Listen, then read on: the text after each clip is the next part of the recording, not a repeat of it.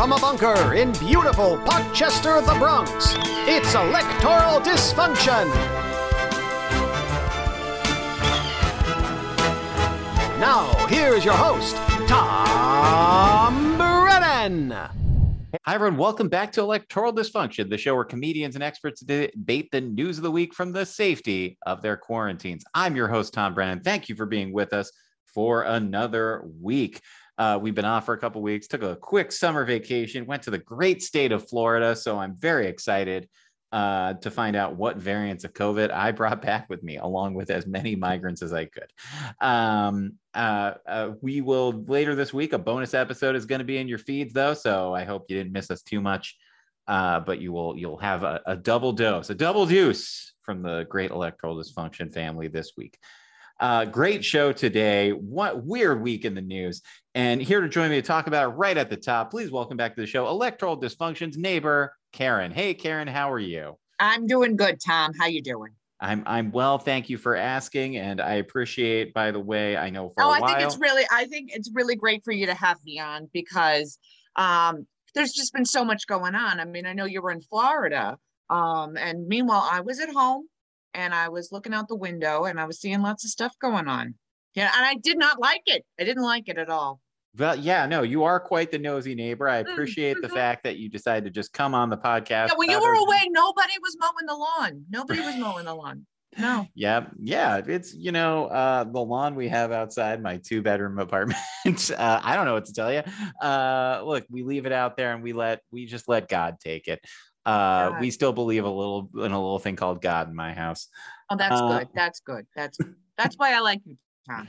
Well, thank you. Quickly, so talk to me about the news of the week. I've been out. I've been a little tuned out, so I'm glad you were there keeping an eye on things. Mm-hmm. So let's talk about the most important news of the week, and Governor Ron DeSantis of Florida, Governor Greg Abbott of Texas, and good men. Governor Doug Ducey of Arizona. Men of God. They're men of God. The three amigos, we'll call them, have decided to pull some political stunts, sending asylum seekers up to the blue states. In the cases of Arizona and Texas, of course, like there's some legitimate, credible situation in terms of their ability to take some of these asylum seekers and their resources. Florida seems like a straight up stunt. Your thoughts on this? These people they're coming here legally. They're coming here for a legal process called asylum. What's your stance on it? Asylum. When I hear asylum, I think of hospitals, Tom. I think people are not feeling good. Like I heard a lot about illegals, and the eagle is the bird of America, right? Everyone knows it is the bald eagle. There wasn't going to be the turkey; it was going to be the eagle. Sure. And if we've got illegals, it is us to take care of them. So if they're asylum, they are sick. Eagles, and it's our duty as Americans to take care of these birds because they are the symbol of America. Because when the eagles die, we die, Tom. All right. So that's growth for you that you care about someone. But just to make sure we're on the same page here, you mentioned taking care of birds, noble pursuit. Yeah, birds. We're talking about migrants. They're migratory animals. We're talking about human beings and human lives here. What's coming from other countries, from people? Venezuela, Cuba, Nicaragua, a few other of those countries. Thoughts on how we should be doing more to help our neighbors. Your neighbor? My neighbor. Well, you're my neighbor. I know you. All right. I don't know them. I don't know them. Okay, now I see. I don't know them. I don't know. I mean, what do they think about birds? What are their opinions on eagles? I haven't asked. I don't know that that's one of the questions. Well, it should be. It should be. If they want to come here, they need to know what our nation's bird is. It's really important. I imagine we all took a test. It was called civics, and we took that test. They said, what's the bird? What's the flag? How many stars? How many stripes? Who is the president? That's all you had to know back in my day. Now it has to be what is Joe Biden's pronouns? Who lives in the ground? What kind of worm lives in Wyoming? These are all things we never had to learn about, Tom. Sure. Who was the president in your day? I'm just curious. It was a good man. It was a good man. It was Richard Nixon. Oh, everyone loved him. Everyone loved him. 49 states. And you know who didn't vote for Richard Nixon? Massachusetts. So you wonder why these people are in Martha's Vineyard now. Oh, fair point. Fair point. Full circle. Full circle. Well, this show does famously have a like a nest that an eagle lays its golden eggs in. That's and that egg is freedom. That's a very good point. This show, of course, famously rejects a lot of Richard Nixon's policies, but we do love him personally as a mascot.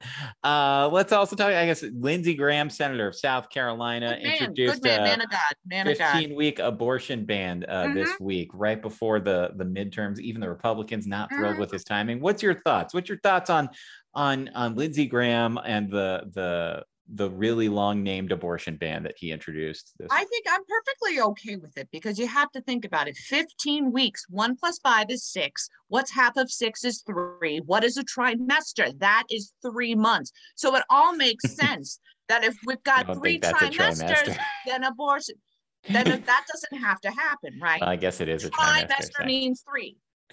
All right. I'm going to tell you right now, I'm pretty sure I disagree with you, but I'm pretty bad at math. So I think you outfoxed me there. No, we learned that back in my day. That was a big tenet of Richard Nixon's education plan. 1 + 5 = 6. Yeah. Yeah, I remember that. I think he campaigned on that, and that's part of what McGovern, of course, came out with famously with this 1 + 5 could be 7 policy. Right, right. All had to be like, come on, George. And I think when you've got a great senator like Lindsey Graham, he is a bachelor, so he would know what it was like to be with women, to be like out in the field and possibly having those opportunities to impregnate a woman. I don't know. They're in Washington. There's lots of parties and things like that. Yeah. And I'm sure he may have had that happen to him. But no, there'd be tons of little Grahams around, little graham crackers, Right. Little graham crackers. We call them little graham cracker. Little graham cracker, senator from South Carolina. I think if anyone's going to get to the bottom of this, it's Lindsey Graham. I certainly always better than Lindsey Graham. I always associate him with the word bottom. And let's, I guess, 2 other stories of the week. Of course, I was in Florida on vacation writing Star Wars Rise of the Resistance at Disney's Hollywood Studios when the word came down Queen Elizabeth had passed away. Your thoughts on the death of the Queen? The bloodline is still continuing. The reptilian bloodline passes through her into Charles, and then through William, and so on. So she is merely the figurehead, but the reptilians of Windsor, the Windsor dynasty, as they call it, that is still there, and they are still in control of all of these things. Everything that you do, when you go to the bank, who are you paying? You are paying our reptilian overlords. You want to talk about illegal aliens? Why don't you go look over there at Buckingham Palace? Karen, I've always appreciated that you and I, for our many differences, both loathe the monarchy because we both know secretly they're aliens. That's why I'm glad Harry and Meghan got out of there as quick as they could. Yeah, it's fine. That's fine. That's fine. That sounds like that's what Karen would say. That's fine. Sure. I don't care. We'll talk one last thing, and then we'll call it a day. Have you seen the trailer for the new Little Mermaid? Very excited for this new Little Mermaid film coming out. Of course, there's some controversy with folks who are racist over the fact that Halle Bailey, a Black actress, will be playing the part of Ariel. But I think we're all very excited for this new movie. Am I right? I am not familiar with the Little Mermaid. Disney in general is not my thing. I think that the Mickey Mouse, while my children have all been to Disney World multiple times, I will not allow that in my house. That is satanic. You wouldn't allow a mouse in your house? No. An anthropomorphic mouse who can sing and dance and get into wacky antics? No. Why is he wearing those gloves, Tom? What's he covering up with his hands? That's what I want to know. And so that it's, if this is true, what else is true? So that Little Mermaid, like the fact that she would give her voice to a sea witch to be in favor of, hooking up with a man who she's not even married to, and we're worrying about the color of her skin. The story is so much more messed up than that, Tom. All so right. it's just like, why would you do that? It's your voice. And when you give up your voice, that means when you go to Burger King, you cannot speak to the manager. You know what? This is a much better direction than I thought we'd end up talking on that. So I'm very happy to hear. Karen, it's always I wouldn't say it's a pleasure for when you stop by, but it is. Oh, I mean, it's always good to see you. And then, when you're ready, you come over, I'll take you to church. Certainly, whenever I see you, I think to myself, well, it's another day. I didn't die in my sleep, and that's good. That's good. And it's always good to be here, but I got to get going because there's some people in retails whose lives I got to ruin. You know how it is. It's Saturday. Go get it is Saturday. Go get them, Karen. Thanks for stopping by. I got a coupon for Bed Bath & Beyond. Let's see how I'm going to get 20%. Mm-hmm. All right. Ned Thorne, let's kick it over to the panel. And join me in welcoming this week's panel. I'm very excited to talk to all these people again, who I think I've seen a couple of you in person, but it's been a while since I've seen all of you in these little Zoom boxes. This is exciting. First up, very funny comedian and witch as well. Kate Moran's back. Hey, Kate, how are you? I'm good. How are you? I'm doing well. I'm very excited to the listening audience. Kate has a Hocus Pocus background on her Zoom feed. I am spooky season. Unusually excited to see that sequel because I saw the first one when it came out, and then I didn't watch it again until last year. And I was like, I actually like this movie. And it's a classic. It is, and it's what it is. What I love about it is that, and it's something I wish Disney did more of today. Because a lot of their films, in my view, feel, this is very important. Me, a childless person, my opinion on Disney films is very important to them. Yes. But they feel very, like kind of manufactured. They can be done by anything. I love Hocus Pocus because it's like Disney afternoon style kid movie. And then they're like, let's get three women who, unbeknownst to these kids, are just icons of the gay community and just have them do whatever they want for 2 hours at these children. Yeah, pure camp. It's amazing. Texas should be mad about Hocus Pocus. Forget drag queens. Like Hocus Pocus got there 30 years ago. They got there before you even planned it, Governor Abbott. Oh, I'm sure we're going to see the wrath of, the extremists about the sequel coming up. Right now, they're focusing on other things, but as we get closer to the release date, I'm sure they'll have something wrong with it. I wouldn't love it. It'd be bad. But what if we have literal witch burnings in America in 2022? I would not. Yeah, wait. I'm sorry. Please don't manifest. I would not love that. But would it be a surprise? And then CNN just like doing their coverage. I'm loving the coverage. Oh my God. Some people say that they should be burned. Who's right? I mean, if it could be maybe, elected officials who lie, cheat, steal, break the law, we could burn them. I'd be really into that. Do a 1-to-1, I guess. Maybe that's could be the great compromise. Just leave us alone with our crystals. We're not hurting anybody. All right. Bette Midler and Donald Trump get burned in a moment of people trying to unify the country. Oh, God. You each lose someone you love. All right. I got sad. Speaking of someone we love, coming to us from Pandora, I guess. Earl buddy Adam Tedros is here, aka Flirt Vonnegut, host of Flirt Vonnegut's Fantasy Basement in the greater Philadelphia region. Adam, how are you, buddy? I'm doing great, Tom. Thanks for having me. I feel inspired by you, Kate. I saw your Hocus Pocus background. I just wanted to let everybody know that James Cameron's Avatar will be back in IMAX on September 23rd in anticipation of Avatar: Way of the Water, which releases in December. So happy to be here to talk about politics and James Cameron's Avatar and sequels planned through 2028.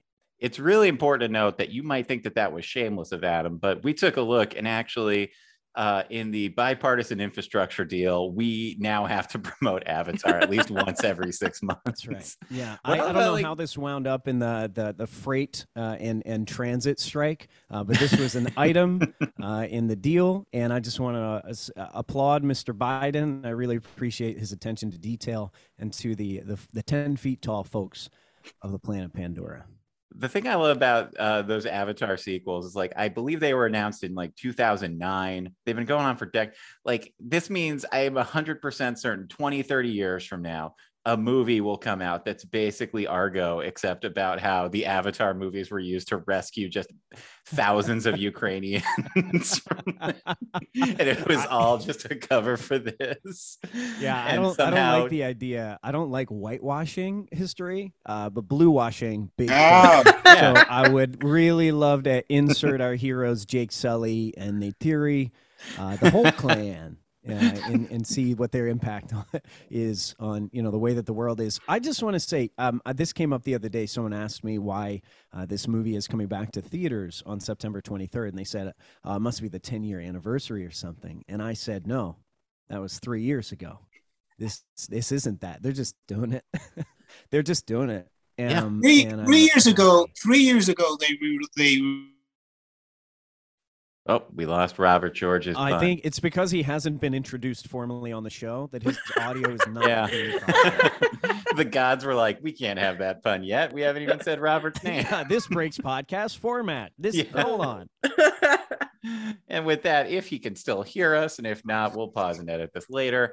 Of course, Bloomberg Opinion Zone, Robert George. Robert, we'll back up the tape in our minds. Yeah, 3 years ago, Avatar I did what?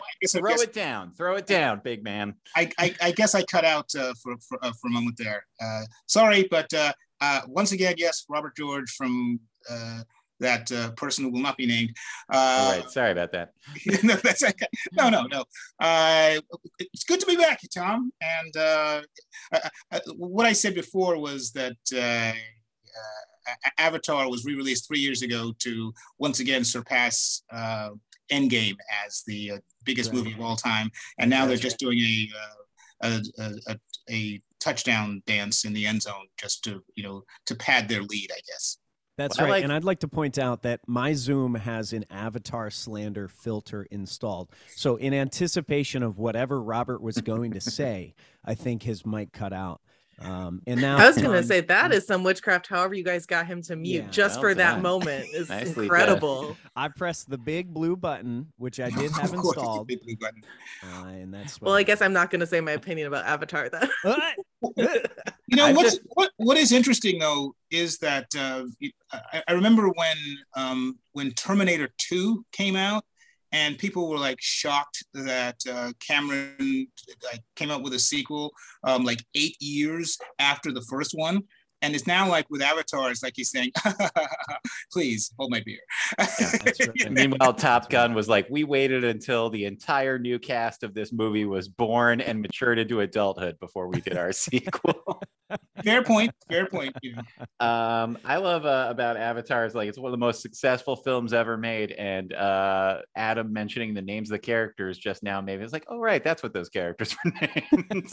What an incredible greatest blockbuster that almost no one ever remembers or thinks of unless they're at Disney's Animal Kingdom, which I has was no last week. Cultural resonance at all. I am unapologetically genuinely a big fan, and I've done exactly what I want to do on a politics show, which is divert away from the fact that today was the only day of the year that I read the news, and I'm here to talk about James Cameron's Avatar. Good job. Funny, you don't look bluish. All right. And with that, we'll move from the we'll move on to talk about the news of the week. And you know what? As you've just gleaned listening, this is a panel where we have only one woman. So let's talk about abortion for a few minutes, gang. Get ready for me and Adam to have very strong opinions about Avatar for the next 20 minutes and defer to you. Feels like a normal work day for me. I love it. Right. So do a little time travel here. Back in the month of June, the Supreme Court, who you may have heard of, overturned Roe versus Wade. And the initial story was that the Democrats and the left were caught flat-footed, which was kind of embarrassing given a month and a half beforehand, someone from the Supreme Court had been like, they're going to do this. They were all but on a Friday in June.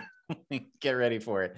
And then meanwhile, red states across the country mobilized to just have some incredibly sweeping bans and restrictions on abortion. And then a funny thing happened. Turns out that abortion is popular in America, or at least abortion rights. and there was a little bit of a blowback. I believe Kansas had a referendum that Kansas, notoriously not quite a blue state, had a referendum where the right to protect an abortion outperformed, I believe, Donald Trump's final tally in 2020. Suddenly all of these Republicans running for midterm races this fall explicitly just took their abortion policies off their websites. Like, that's not a joke. Doug Mastriano, I believe, in Pennsylvania, when he was running in the primary, was like, abortion's the most important issue. And then he literally took it off his website the minute Roe was overturned. And we saw a surge in voter registration, particularly women, particularly young women. And Republicans, I will say this wisely, and I don't like to say that, really tried to avoid talking about it at all. It was noted to me that the day, I remember, Robert, you and I were talking that day, I will never get over the fact that Ted Cruz and Donald Trump were both like, well, other people were like, yeah, abortion's over. They were like, whoa, no, this is just saying individual states will deal with it. And, if it works for New York, fine. And what works for Texas, like, even those two guys were smart enough to be like, no, we can't win on this. So anyway, all summer long, suddenly the Republicans were caught flat-footed. And then along came a hero this week, Senator Lindsey Graham of South Carolina, who announced, first of all, so I love this. Not only did he announce it, but he announced on, I believe it was Tuesday night, that the next morning he was going to hold a press conference where he announced a nationwide abortion ban. So, like, he gave people 12 hours to just get ramped up and furious. And he said, ban. And the law that he announced, or that he is going to propose to the United States Senate, would be a ban after 15 weeks. It would, protect abortion up to that point, although individual states could do whatever they want, but it'd be a nationwide federal ban. And his exact words in his press conference were, if we take the Senate, this bill will be passed. If Democrats hold the Senate, I don't think it'll even get a vote. Maybe those aren't the exact words, but that's the sentiment that he expressed. And what a great moment for the Democratic National Committee it must have been when he wrote those ads for him and for them. And instantly, some of the most conservative Republicans across the country were like, we're not sure if that's a great idea. Robert George, you have a point to make. I turn to you, of course, our foremost voice on abortion rights. No, I'm going to defer to Kate on the specifics of abortion, but I do want to bring in one important political point here that why the Republicans got really ticked about Lindsey Graham, just apart from the actual specific issue of abortion. The day he announced this was when this really bad, higher than expected inflation report came out, which is what all the Republicans wanted to actually focus on and hammer Biden about inflation and the economy and so forth. And then Lindsey Graham comes in and drops this abortion bomb, which, they don't like to talk about the issue in and of itself, but the fact that it also blew up their talking points on inflation and bagging the administration also, that's one of the main reasons why they were so furious with Graham. And it's worth noting that polling has found inflation and abortion are the top two issues motivating voters this fall to vote in the midterms. So with that in mind, and I think one other thing to take a quick look at here is that 15 weeks, very specific and or a very, very deliberate number. That is a number that when you get out of the sort of black and white polling of ban abortion versus not ban abortion, 15 weeks is a number that a lot of people who are against explicit bans are perhaps open to or interested in, or can find compromises on. And that would, I think 93% of abortions happen before that 15-week period. So that is probably part of why that deliberate choice was made. But I have a theory about why how Lindsey Graham still screwed up regardless, but and it was a reduction, by the way, Tom. It was a reduction in he had introduced a version of this well before Roe v. Wade a few times in the last few years, and it was a 20-week ban, or the 20 weeks was where the cutoff was for him, and he had about I think maybe as many as 40 or 45 Republicans signing on to that 20-week ban, before Roe got struck down. So it's interesting that he brings in this same bill, but decides to move it down to 15 weeks. And then I believe 1998, he introduced a bill that was just women would just have to be covered in tarps the minute they left their home. The first TARP Act. All right. So let's talk. That was awful, Tom. How dare you shake your head at that, sir? Not only was it a bad pun, it was so freaking obscure. Sorry. I forgot who I was dealing with. Okay. Mr. Contemporary over here. Anyway. Oh, you son of a bitch. So let's talk about, so I want to just throw all that stuff to kind of set the table, the nuance, but let's talk for a moment just about, as I said, like, it's mind-boggling political reasons behind this. When Mitch McConnell's like, no, we're not doing that. You've screwed up as a Republican. But let's talk for a moment. I think it's very important, like the optics of this. I believe he had a group of women behind him. I believe they were elected leaders and leaders of the anti-abortion rights movements. But it was still a bunch of pro-life organizations. Sure, anti-choice, anti-abortion rights, as I say. Pro-life. I think pro-life is an interesting word to say. We'll come back to that. We like to refer to the groups, but how they describe themselves. So I would refer to Planned Parenthood as a pro-choice organization. I would refer to Concerned Women for America, or whatever they call themselves, as a pro-life organization. So I'm being equitable in terms of you're supposed to respect people as to how they present themselves, right? Well, I'll take a look at their healthcare options for their staff before I make a decision on whether or not they're pro-life and their paid leave situation. Kate, not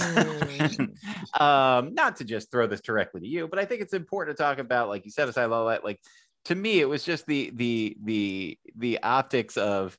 Well, first of all, something I love about politicians is like they look in the mirror and think like, I'm the person who can do this. And I love that Lindsey Graham woke up and it was like, it's going to take one person to bring everyone together on abortion. This guy, like one of the most unlikable men in politics. And I'm curious, like not just your reaction to like earlier in the summer and the decision in June, straight up to that moment of seeing Lindsey Graham being like, I solved it. Yeah. Wow. There's so much to unpack here, honestly. I think, okay, just very simply about the Roe v. Wade issue overall. From my perspective, I think that this is a privacy issue. I think it's a autonomy issue. It's about agency and choice. I think the whole negotiation of how many weeks or whether it's viable or what qualifies as a reasonable excuse to get an abortion are red herrings and false arguments. I think it really has to come down to the person and their doctor and what they decide is the best choice. There's been a lot of literature, a lot of opinions and anecdotes that have come out. I know many people who have had abortions. I know many people who have struggled to get pregnant, had miscarriages, had ectopic pregnancies. We've talked in great detail about those, I'm one of those people who like wants to eventually become pregnant. And so anytime I'm talking to a friend who has gone through something like that, I interview them like intensely. I'm like, give me every single gory detail. Pregnancy is fucking, sorry, can I swear on this? I forget, it's been a while. Okay, pregnancy is fucking traumatic. It is scary as hell. It is so fucking like invasive and just gross. And the risks to your health as a person to become pregnant and stay pregnant or not are just crazy. And I still want it, which is crazy. That's a whole other thing. But to force that upon someone because of what you deem to be acceptable or not is insane to me as a first world country. Like, that's just insane. Quote unquote first world country. That aside, Lindsey Graham doing this, I think maybe like you kind of have been framing, Tom, could be a good thing in a way that it, you know, as long as nothing else passes, which right now I don't think anything really would with the current government that we have in a federal way. But I think people need to stay angry. I think the backlash was, and the response was so intense right off the bat, you know, and I think people were really let down by both the Democratic and Republican Party. I think overall, women and people who have uteruses across the country were like, what the fuck? Like, you knew about this, like you said, you knew about this for a month and a half, you did nothing, and you're not protecting our rights. And now you know, the Supreme Court there's rumors of them talking about going after gay marriage, going after interracial marriage, things that are concrete blocks of our society and have become mainstream accepted. And these are human rights we're talking about. This is just human rights. So I think in a way, great, divert from the attention. And I am liberal, but I'm not someone who's like vote Democrat no matter what. I think there needs to be a really big conversation and examination of our elected officials and who they are, what they stand for. We need more people running and participating in local government. And we need to really make sure that we're, you know, that the whole kind of wheel of self benefiting, you know, old bureaucracy doesn't just continue to operate as it always has. You know, I think the people are starting to wake up, and honestly, things that outrage them are going to force them to the polls. So keep it up, Lindsay, is what I would say. Keep it up, May I ask Lindsay. a question? Keep it up. Can I just add a question in here? By all means. So I'm curious about your opinion on this strategy, Kate, but doesn't it seem like, let me not lead the question. What is your take on the legitimacy of this even being an idea, as opposed to just being an additional, let's say, puck tossed onto an air hockey table just to keep people busy and distracted as we're getting closer to the races? You know, if you would have asked me this, you know, maybe 10 years ago, I don't know. The thing is, the government nowadays is so unpredictable to me. I think like a lot of what we were taught growing up in our social studies classes, like, just doesn't seem to be applicable anymore. Anything can happen. Reality stars are presidents, you know, it's like Supreme Courts can undo amendments. So, you know, I think it's hard to say. I do think with the current make of the House and Senate right now, I don't think anything would actually ever pass. But I don't want to ever say never, you know, but I think we're really close to midterms. I think, you know, that's a really good point though that you bring up, is like, and I think the American public needs to be aware of that. What are distractions? What's the smoke and mirrors magic trick that's preventing us from looking at real issues that are happening actively and hiding more sinister deeds? So I want to quickly, go ahead, Robert, go ahead. Okay, since we're just talking political strategy, I'm going to try, and it's difficult for me to do this, but I'm going to try and be like a Lindsey Graham whisperer here, and put yourself in his mind. This is ASMR that I do not want. No, I mean, putting the jokes aside for just a moment, I think, and this is really the only, I haven't talked to Senator Graham or those around him, but I think that and even his Republican colleagues obviously are disagreeing on this, but I think his thought is that the abortion issue definitely fired up progressives and Democratic voters, and it seems, you know, some pro-choice Republican voters as well, as the Kansas referendum showed up. So and Tom mentioned, you know, a number of Republican candidates, you know, trying to run for the hills and scrub their websites and so forth, like, you know, Blake Masters in Arizona being notorious about that. So the Republicans are like, realize they've got kind of a big problem in a lot of the states that aren't hardcore red states. So I think Graham's thinking is, the progressive base is activated. What's the possible best case scenario of trying to activate or energize the conservative base? Let's put this out there and let them know that if you elect a Republican Senate, we'll at least try and put this legislation up for a vote, knowing it's not, it wouldn't pass even if the Republicans took the Senate, but we would actually do this. So that's why he had those elected leaders and members of the social conservative groups and so forth behind him, because I think he wanted to try and send a signal to the best way possible to try and energize conservative organizations to say, we need you to get your vote out too, because we're expecting this huge backlash wave coming from progressive women on this issue. I want to quickly, so I think you're absolutely right. I think that was the strategy. I think I said this at the top, it felt like mid to early to mid 2000s Democratic strategy, which for the kids at home was not a great one. It's not much better now, but back then, oof, that's, and I say this as a John Kerry apologist, the man voted for the war before he voted against it. Explain what that means. I still can't. But, and I say that to say, like, the exact name, so this is important, the name of the act that Lindsey Graham, this is what made me think, wow, this is bad messaging. The name of the act is the Protecting Pain-Capable Unborn Children from Late-Term Abortions Act, which is, or as friend of the show and friend of mine, Roberts, Ivan Cohen, great comic book writer, check out his work, called it the Pekukflata Act. So, it's wild to me, though, that he thought this strategy was a smart idea. I mean, I guess it's not wild that he thought it was a smart idea, just because, to your point earlier, Tom, that right now, I haven't polled all of Americans. I haven't looked at the latest numbers. This is pure anecdotally, but I think inflation is probably one of the biggest, most concerns right now for the average American. Yeah. At this time, I feel like everyone is on the struggle bus financially, and they could have used that opportunity to, if they really wanted to, point fingers at Biden and the Democrats. That is something I think that is very top of mind and universally kind of an issue. And a winnable argument that is very much kind of, over here, it's like, oh yeah, okay, that doesn't affect the entire country, right? This abortion. That's exactly those. That's what I was alluding to before.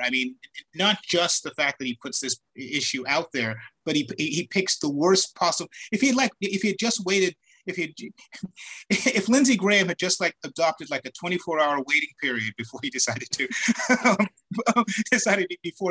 before he makes this decision, which could terminate the Republican Party's chances in November. This is solid work. Well done.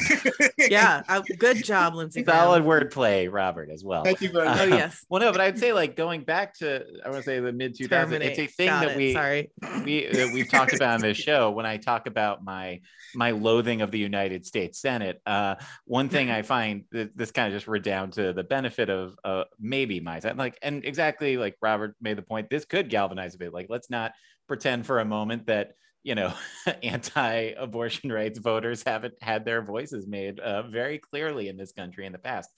But I think I look at Lindsey Graham and I think this is a guy who pulled from the mid 2000s playbook when abortion bans were more popular. I think a thing he could have done, and I'm glad he didn't. I want to be clear. It's I'd have called this an Abortion Protection Act. We will protect abortions up to 15 weeks, because then then he could have divided Democratic voters a little bit.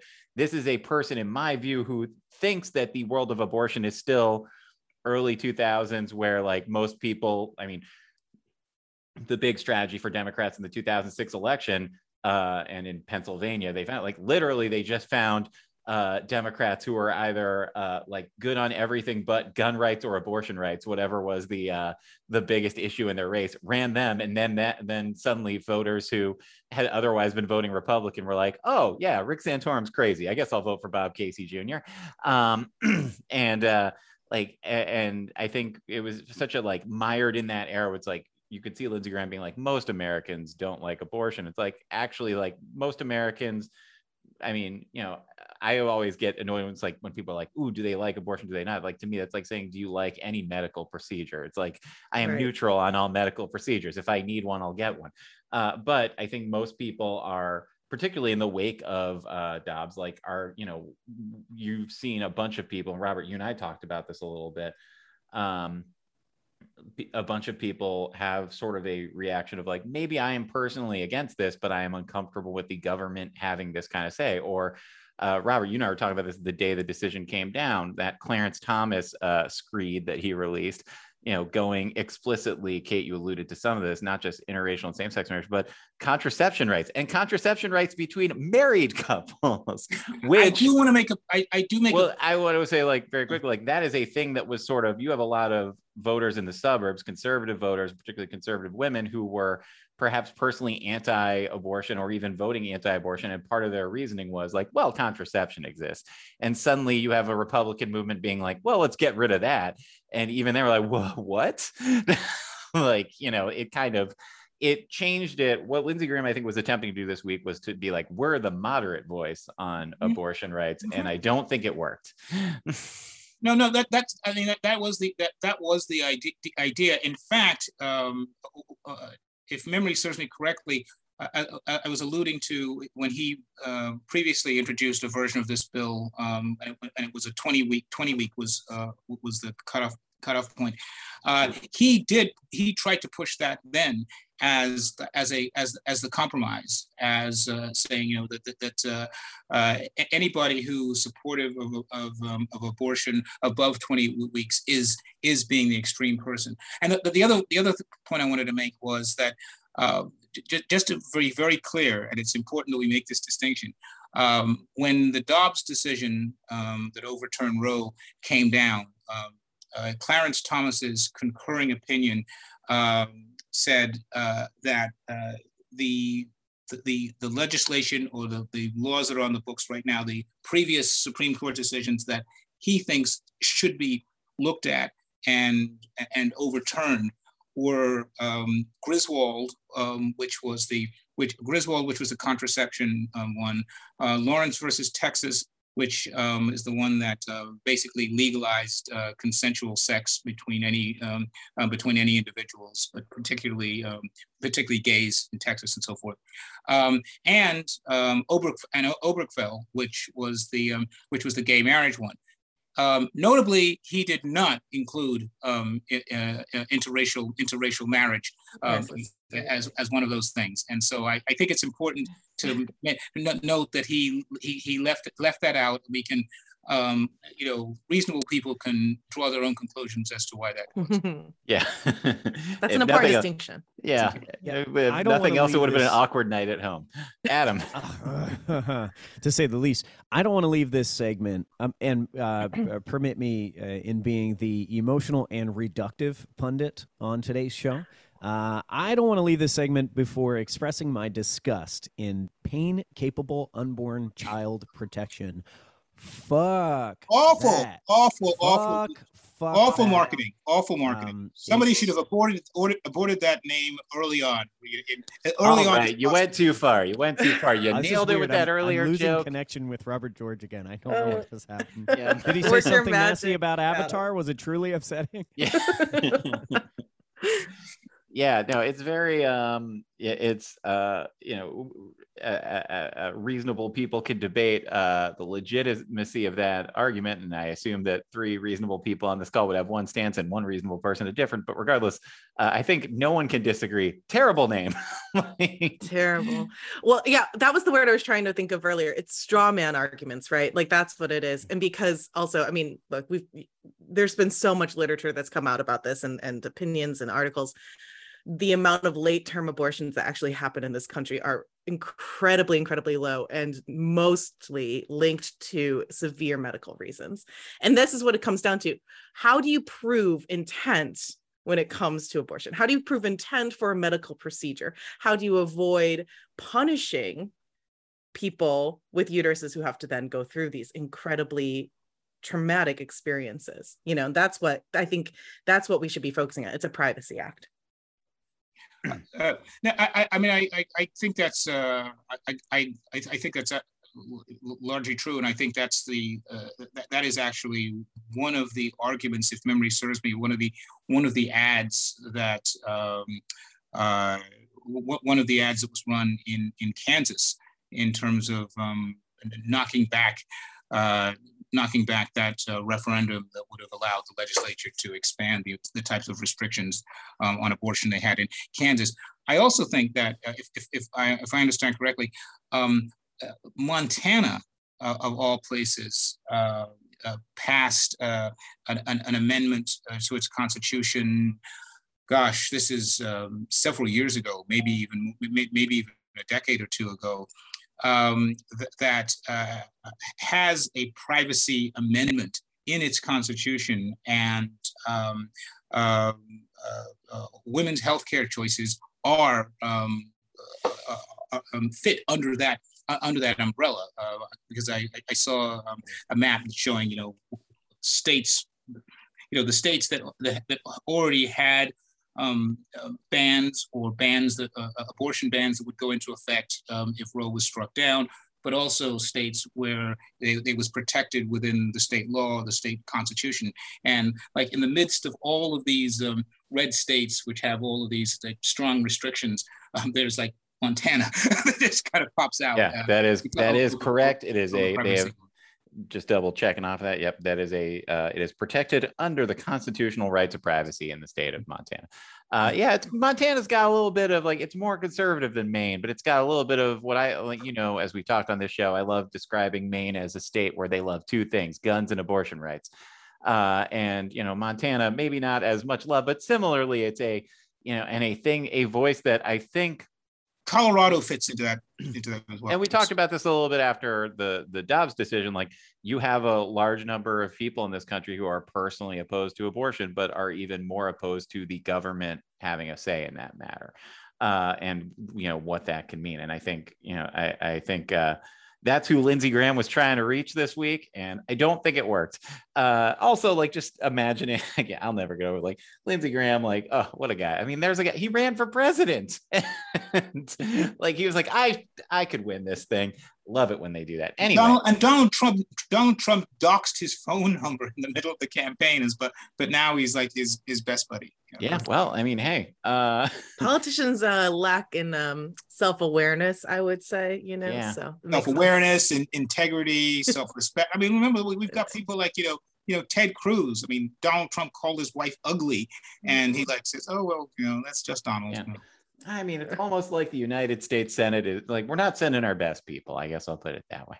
I think again, sorry, just real quick. I mean, I think stop myself from a joke about Lindsey Graham. I was like, that's not fair.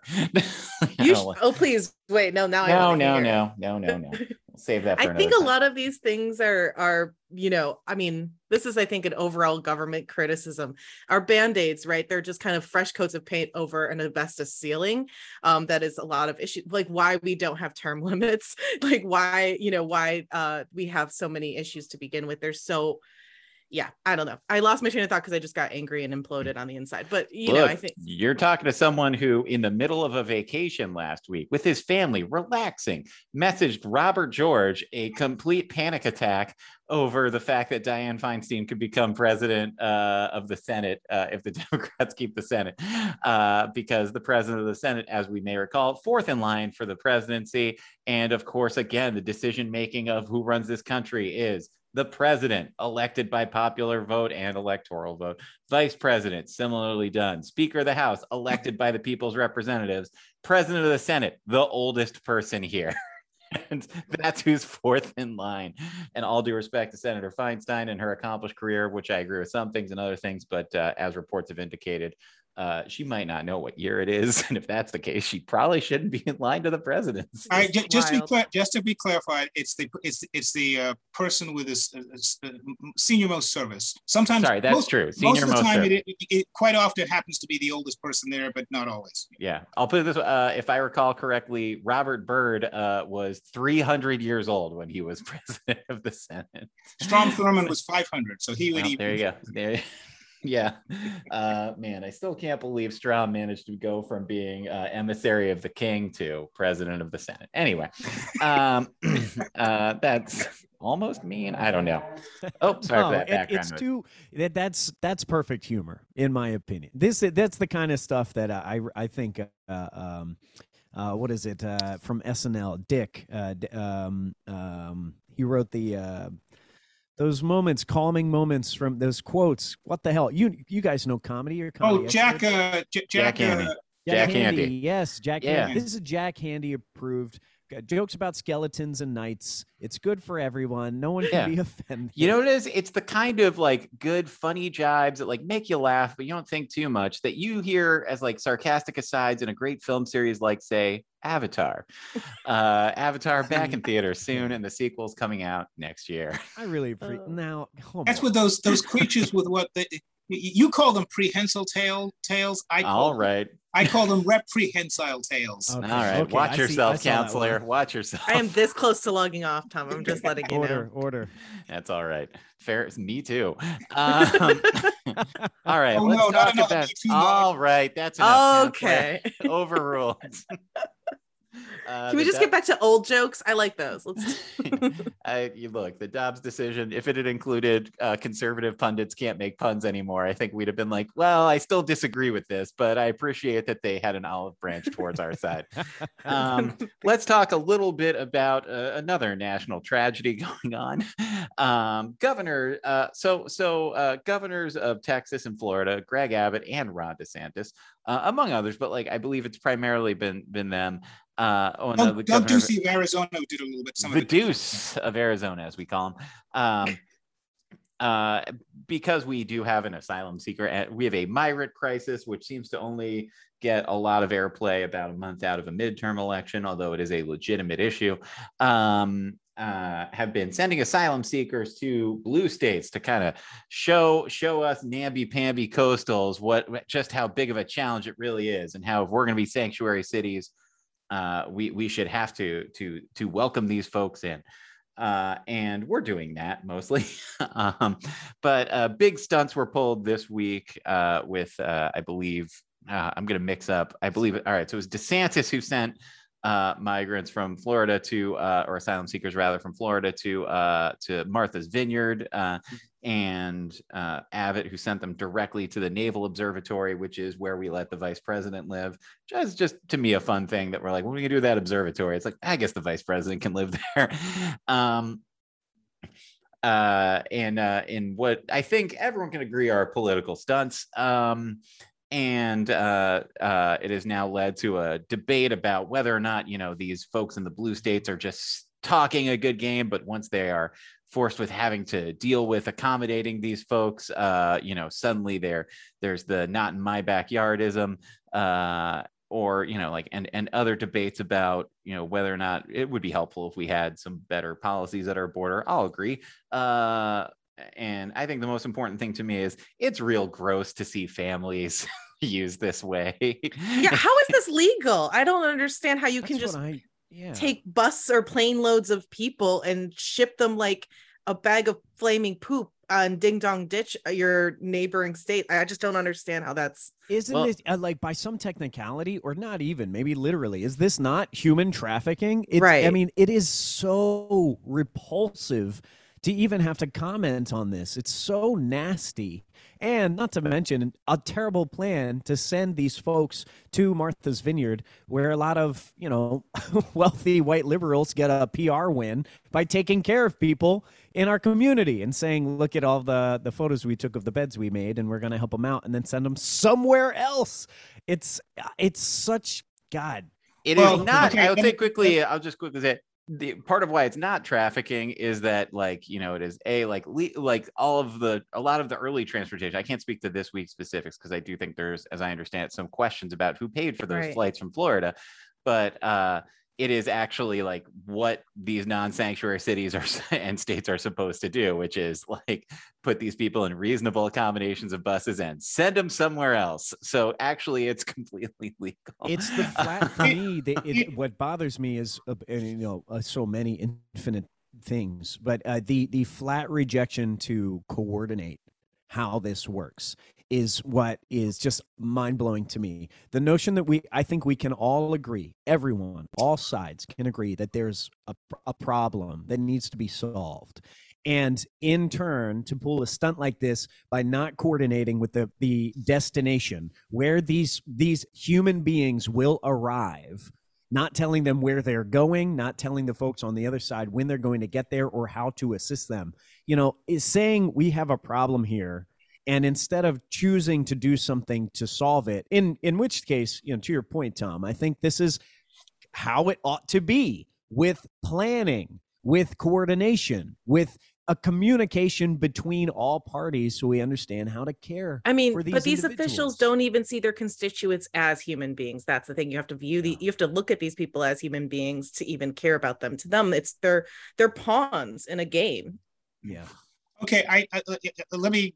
I just want to add one quick thing. I'm sorry, Robert, but an important thing to note is we are talking about asylum seekers, which means, setting aside how we talk about these things. These are not people who are here illegally. These are people who are going through a legal process of seeking asylum. Yeah, so Robert, go ahead, take it away as the person who's paid more attention to this than me.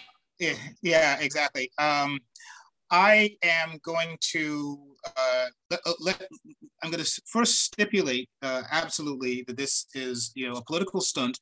It should be noted that both Greg Abbott and Ron DeSantis are running for re-election this year. So and Ron DeSantis, it is reported, has some higher office thoughts in mind Abbott as well after his re-election. So the politics of this are kind of clear. That said, I want to make a little bit of a distinction. Greg Abbott and Doug Ducey of Arizona, to kind of a lesser extent, as objectionable as what they're doing, and particularly the point that Adam made about not alerting New York or Chicago or wherever, or some of these other places that these migrants, these asylum seekers, are being sent there, and giving them some kind of a heads up.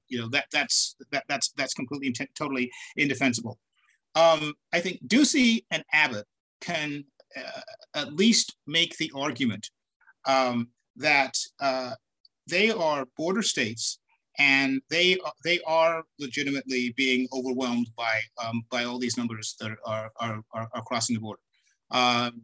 Should the federal government be doing more, not just on the general demagogic lines of, oh, border security, but should they be doing more to give Texas, particularly some of the folks down in El Paso, which are this sort of like the kind of bluer regions of Texas.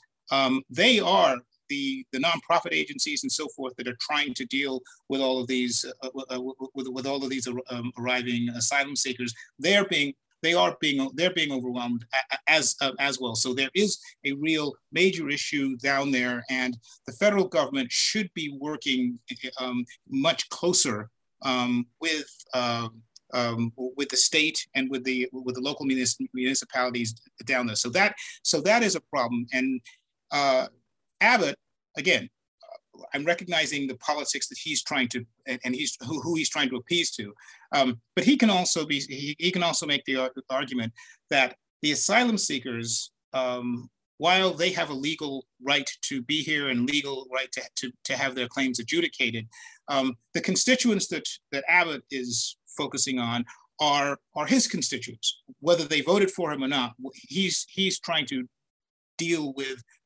this problem, and that's the constituents that he's focusing on. So in that sense, I'm not making a defense of what Abbott is doing, but I'm just trying to get into his mindset and how he's trying to work this out.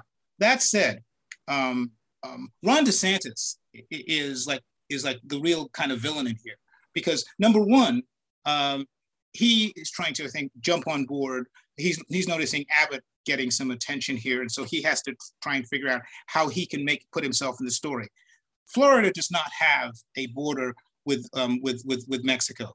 Florida does have some migrant issues, but historically it's been those from Cuba and the dry foot, wet foot policy and things like that. So they've had some issues. I mean, going back 40 years, there was this major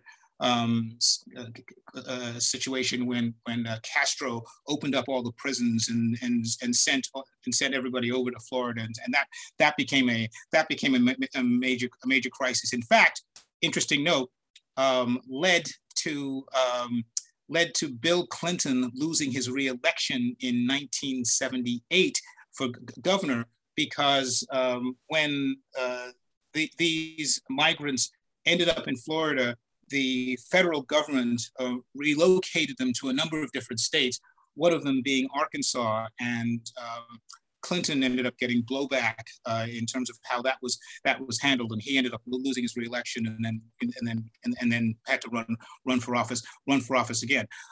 So that has been historically. That's too bad for him. That's historically been the issue down in Florida. There have been reports that DeSantis sent some of his people to Texas to reroute Venezuelan migrants that had landed there, bring them to Florida, and then send them up to Martha's Vineyard, and so he can proclaim, oh yes, I sent them up to Martha's Vineyards. I mean, there are stunts and there's stunts. What Abbott is doing is a stunt, but you can actually say, well, it is involving things that are going on in his state.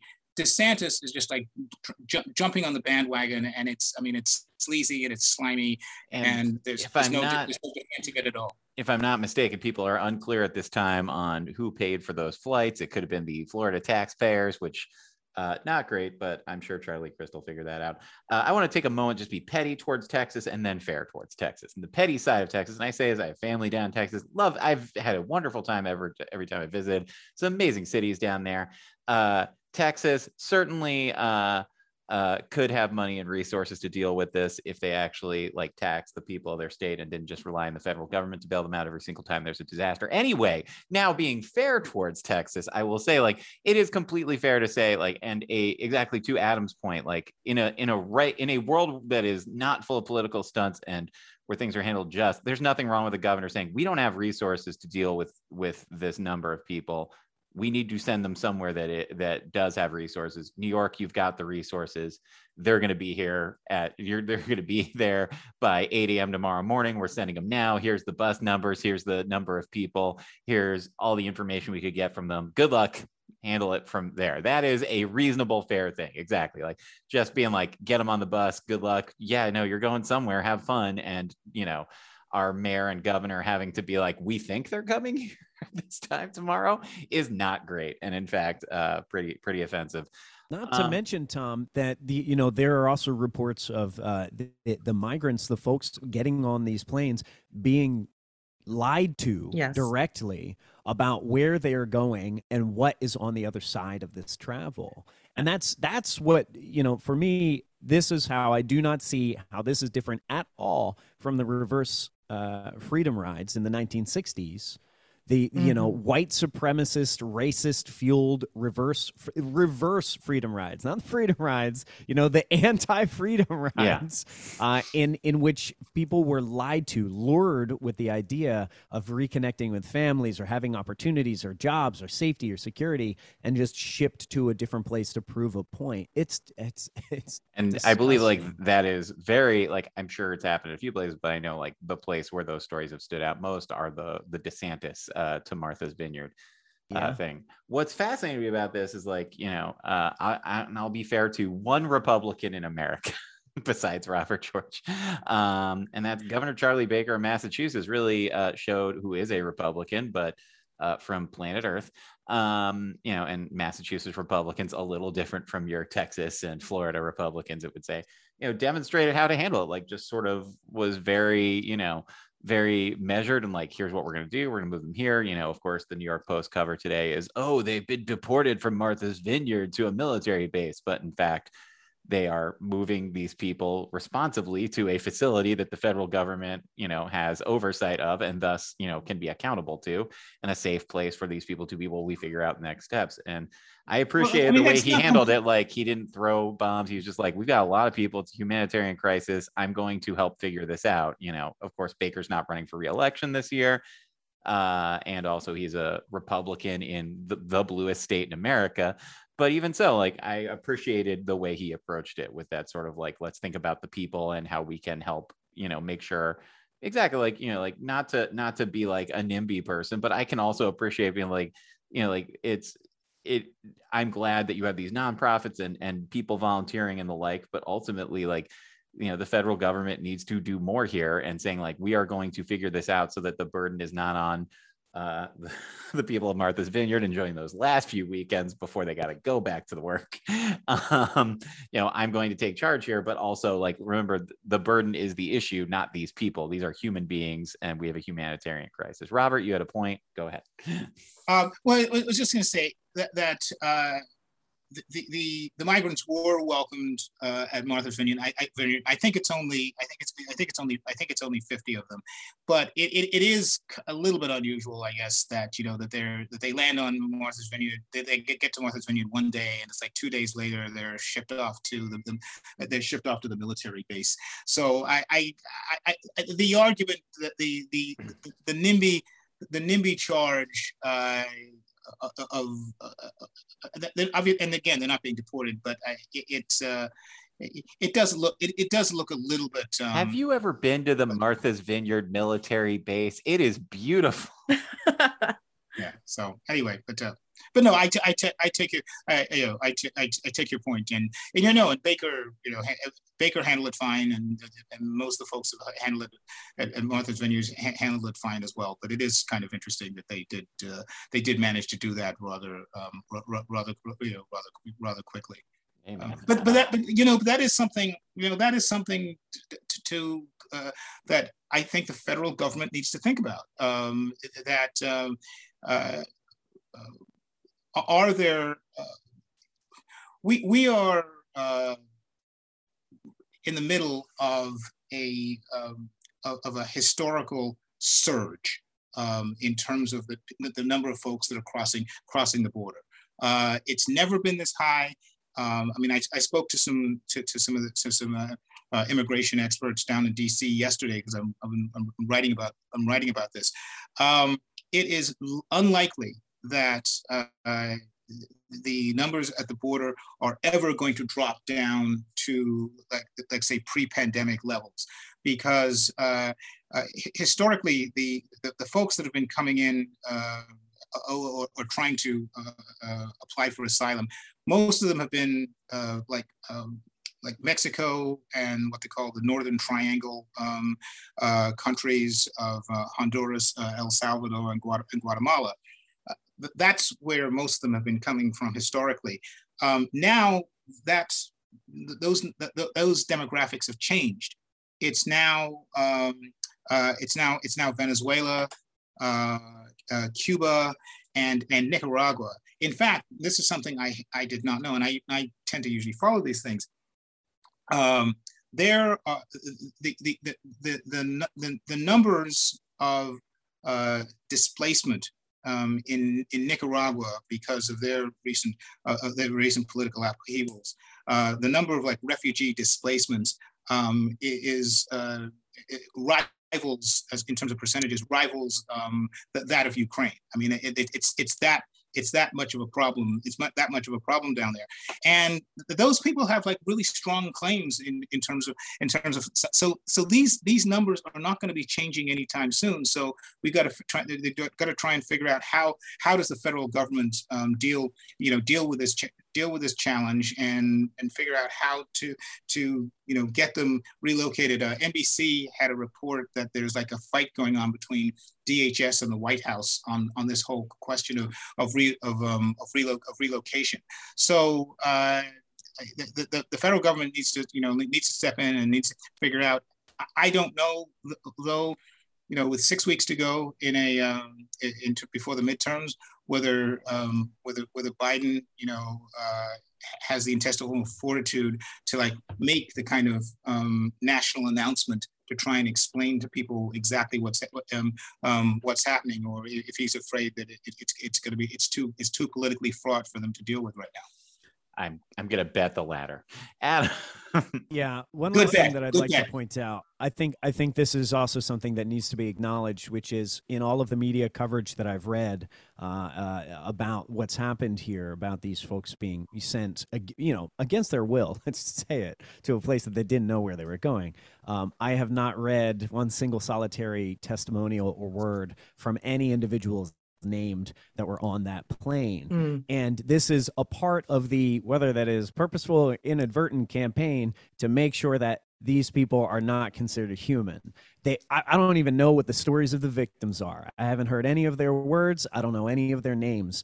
And that makes it so this is just a group of 50 people from Venezuela that you don't need to worry about. And that sucks. I'd like to see the reporting changed, and I'd like to see that these are victims. They are victims, and I would like to know what's happening to them by their own perspectives. I'm sure we'll be able to get reporters into that military base. Look, I've seen the photos from Martha's Vineyard. I know people are there. So, and look, I think a very important seminal work of our time, Avatar, taught us that the military can be helpful if we put our minds to it. That's what it was about, right? I think, this was a villainous act from Ron DeSantis that not even Colonel Miles Quaritch of the Resources Development Administration under Parker Selfridge on their campaign to find unobtainium on the planet Pandora. I don't even believe that Miles Quaritch is capable of such a thing as a strategist such as he. With that, we're going to close it for this week. Thank you so much to this week's panel. Adam, where can folks find you online? Anything you want to plug real quick before we sign off? Yeah, for my muggle self, you can follow me on Twitter, Adam Teterus, Teterus. It's like Tetris with one extra syllable. And if you want to follow me in my onstage antics, I am an MC for burlesque and drag variety shows as Flirt Vonnegut. And I am not on Twitter with that persona, but on Instagram. That is Flirt_Vonnegut. Like the guy who wrote all the books. That guy. That joke, that name doesn't travel well. When I go to shows in Canada, nobody knows who Kurt Vonnegut was. Which is a tragedy. That's it. Well, hey, man, look, we'll come up with a Canadian name for you. Scave Foley. All right, Kate, where can folks find you online or other things you want to promote coming up? Yeah, you can follow me on Instagram and Twitter at KickassKMO. You can also, if you're into witch culture mixed with comedy from an accessible lens, you can follow our podcast at Witchcast Podcast. And I'm actually producing the next live show for Asian Pop, which is one of the funniest satirical sketch musical comedy groups. They're like a Asian pop girl group that holds a lens up, I think. Asian Pop's going live at Joe's Pub with Dylan Adler on October 5th. So please check them out. Awesome. And Robert. Hey, yes, you can find me on the Twitters at Rob George. Come for the cogent political commentary and stay for the awful puns, or vice versa, whichever floats your boat. And on the Instagrams, you can, where I'm often promoting some of my stand-up comedic antics. That's Rob George 29. So that's where I'm found. And you can also find some of my Bloomberg columns at Opinion on the Twitters. I really like that you changed it from at B Opinion to at Opinion, because Bloomberg just owns opinions now. and the other handle at Bloomberg is at business. So Bloomberg owns both opinion and business. So good for him. Well, wow. I gotta be honest, between him and the Walt Disney Corporation, if a billionaire were to own me, I could go with one of the two of them. I'd rather they not, though. I'm Tom Brennan. You can find me at Brennanator and on Instagram at BrennanatorGraham. Thank you again, panel. And real quick, thank you to Adrian Sexton for stopping by earlier. Thank you to Ned Thorne for helping me put these together every week. And thank you to Joanne Harris, who does our show theme music. And as promised a few weeks ago, I'd spent a couple weeks coming up with a sign off, and I don't have one. So bye-bye.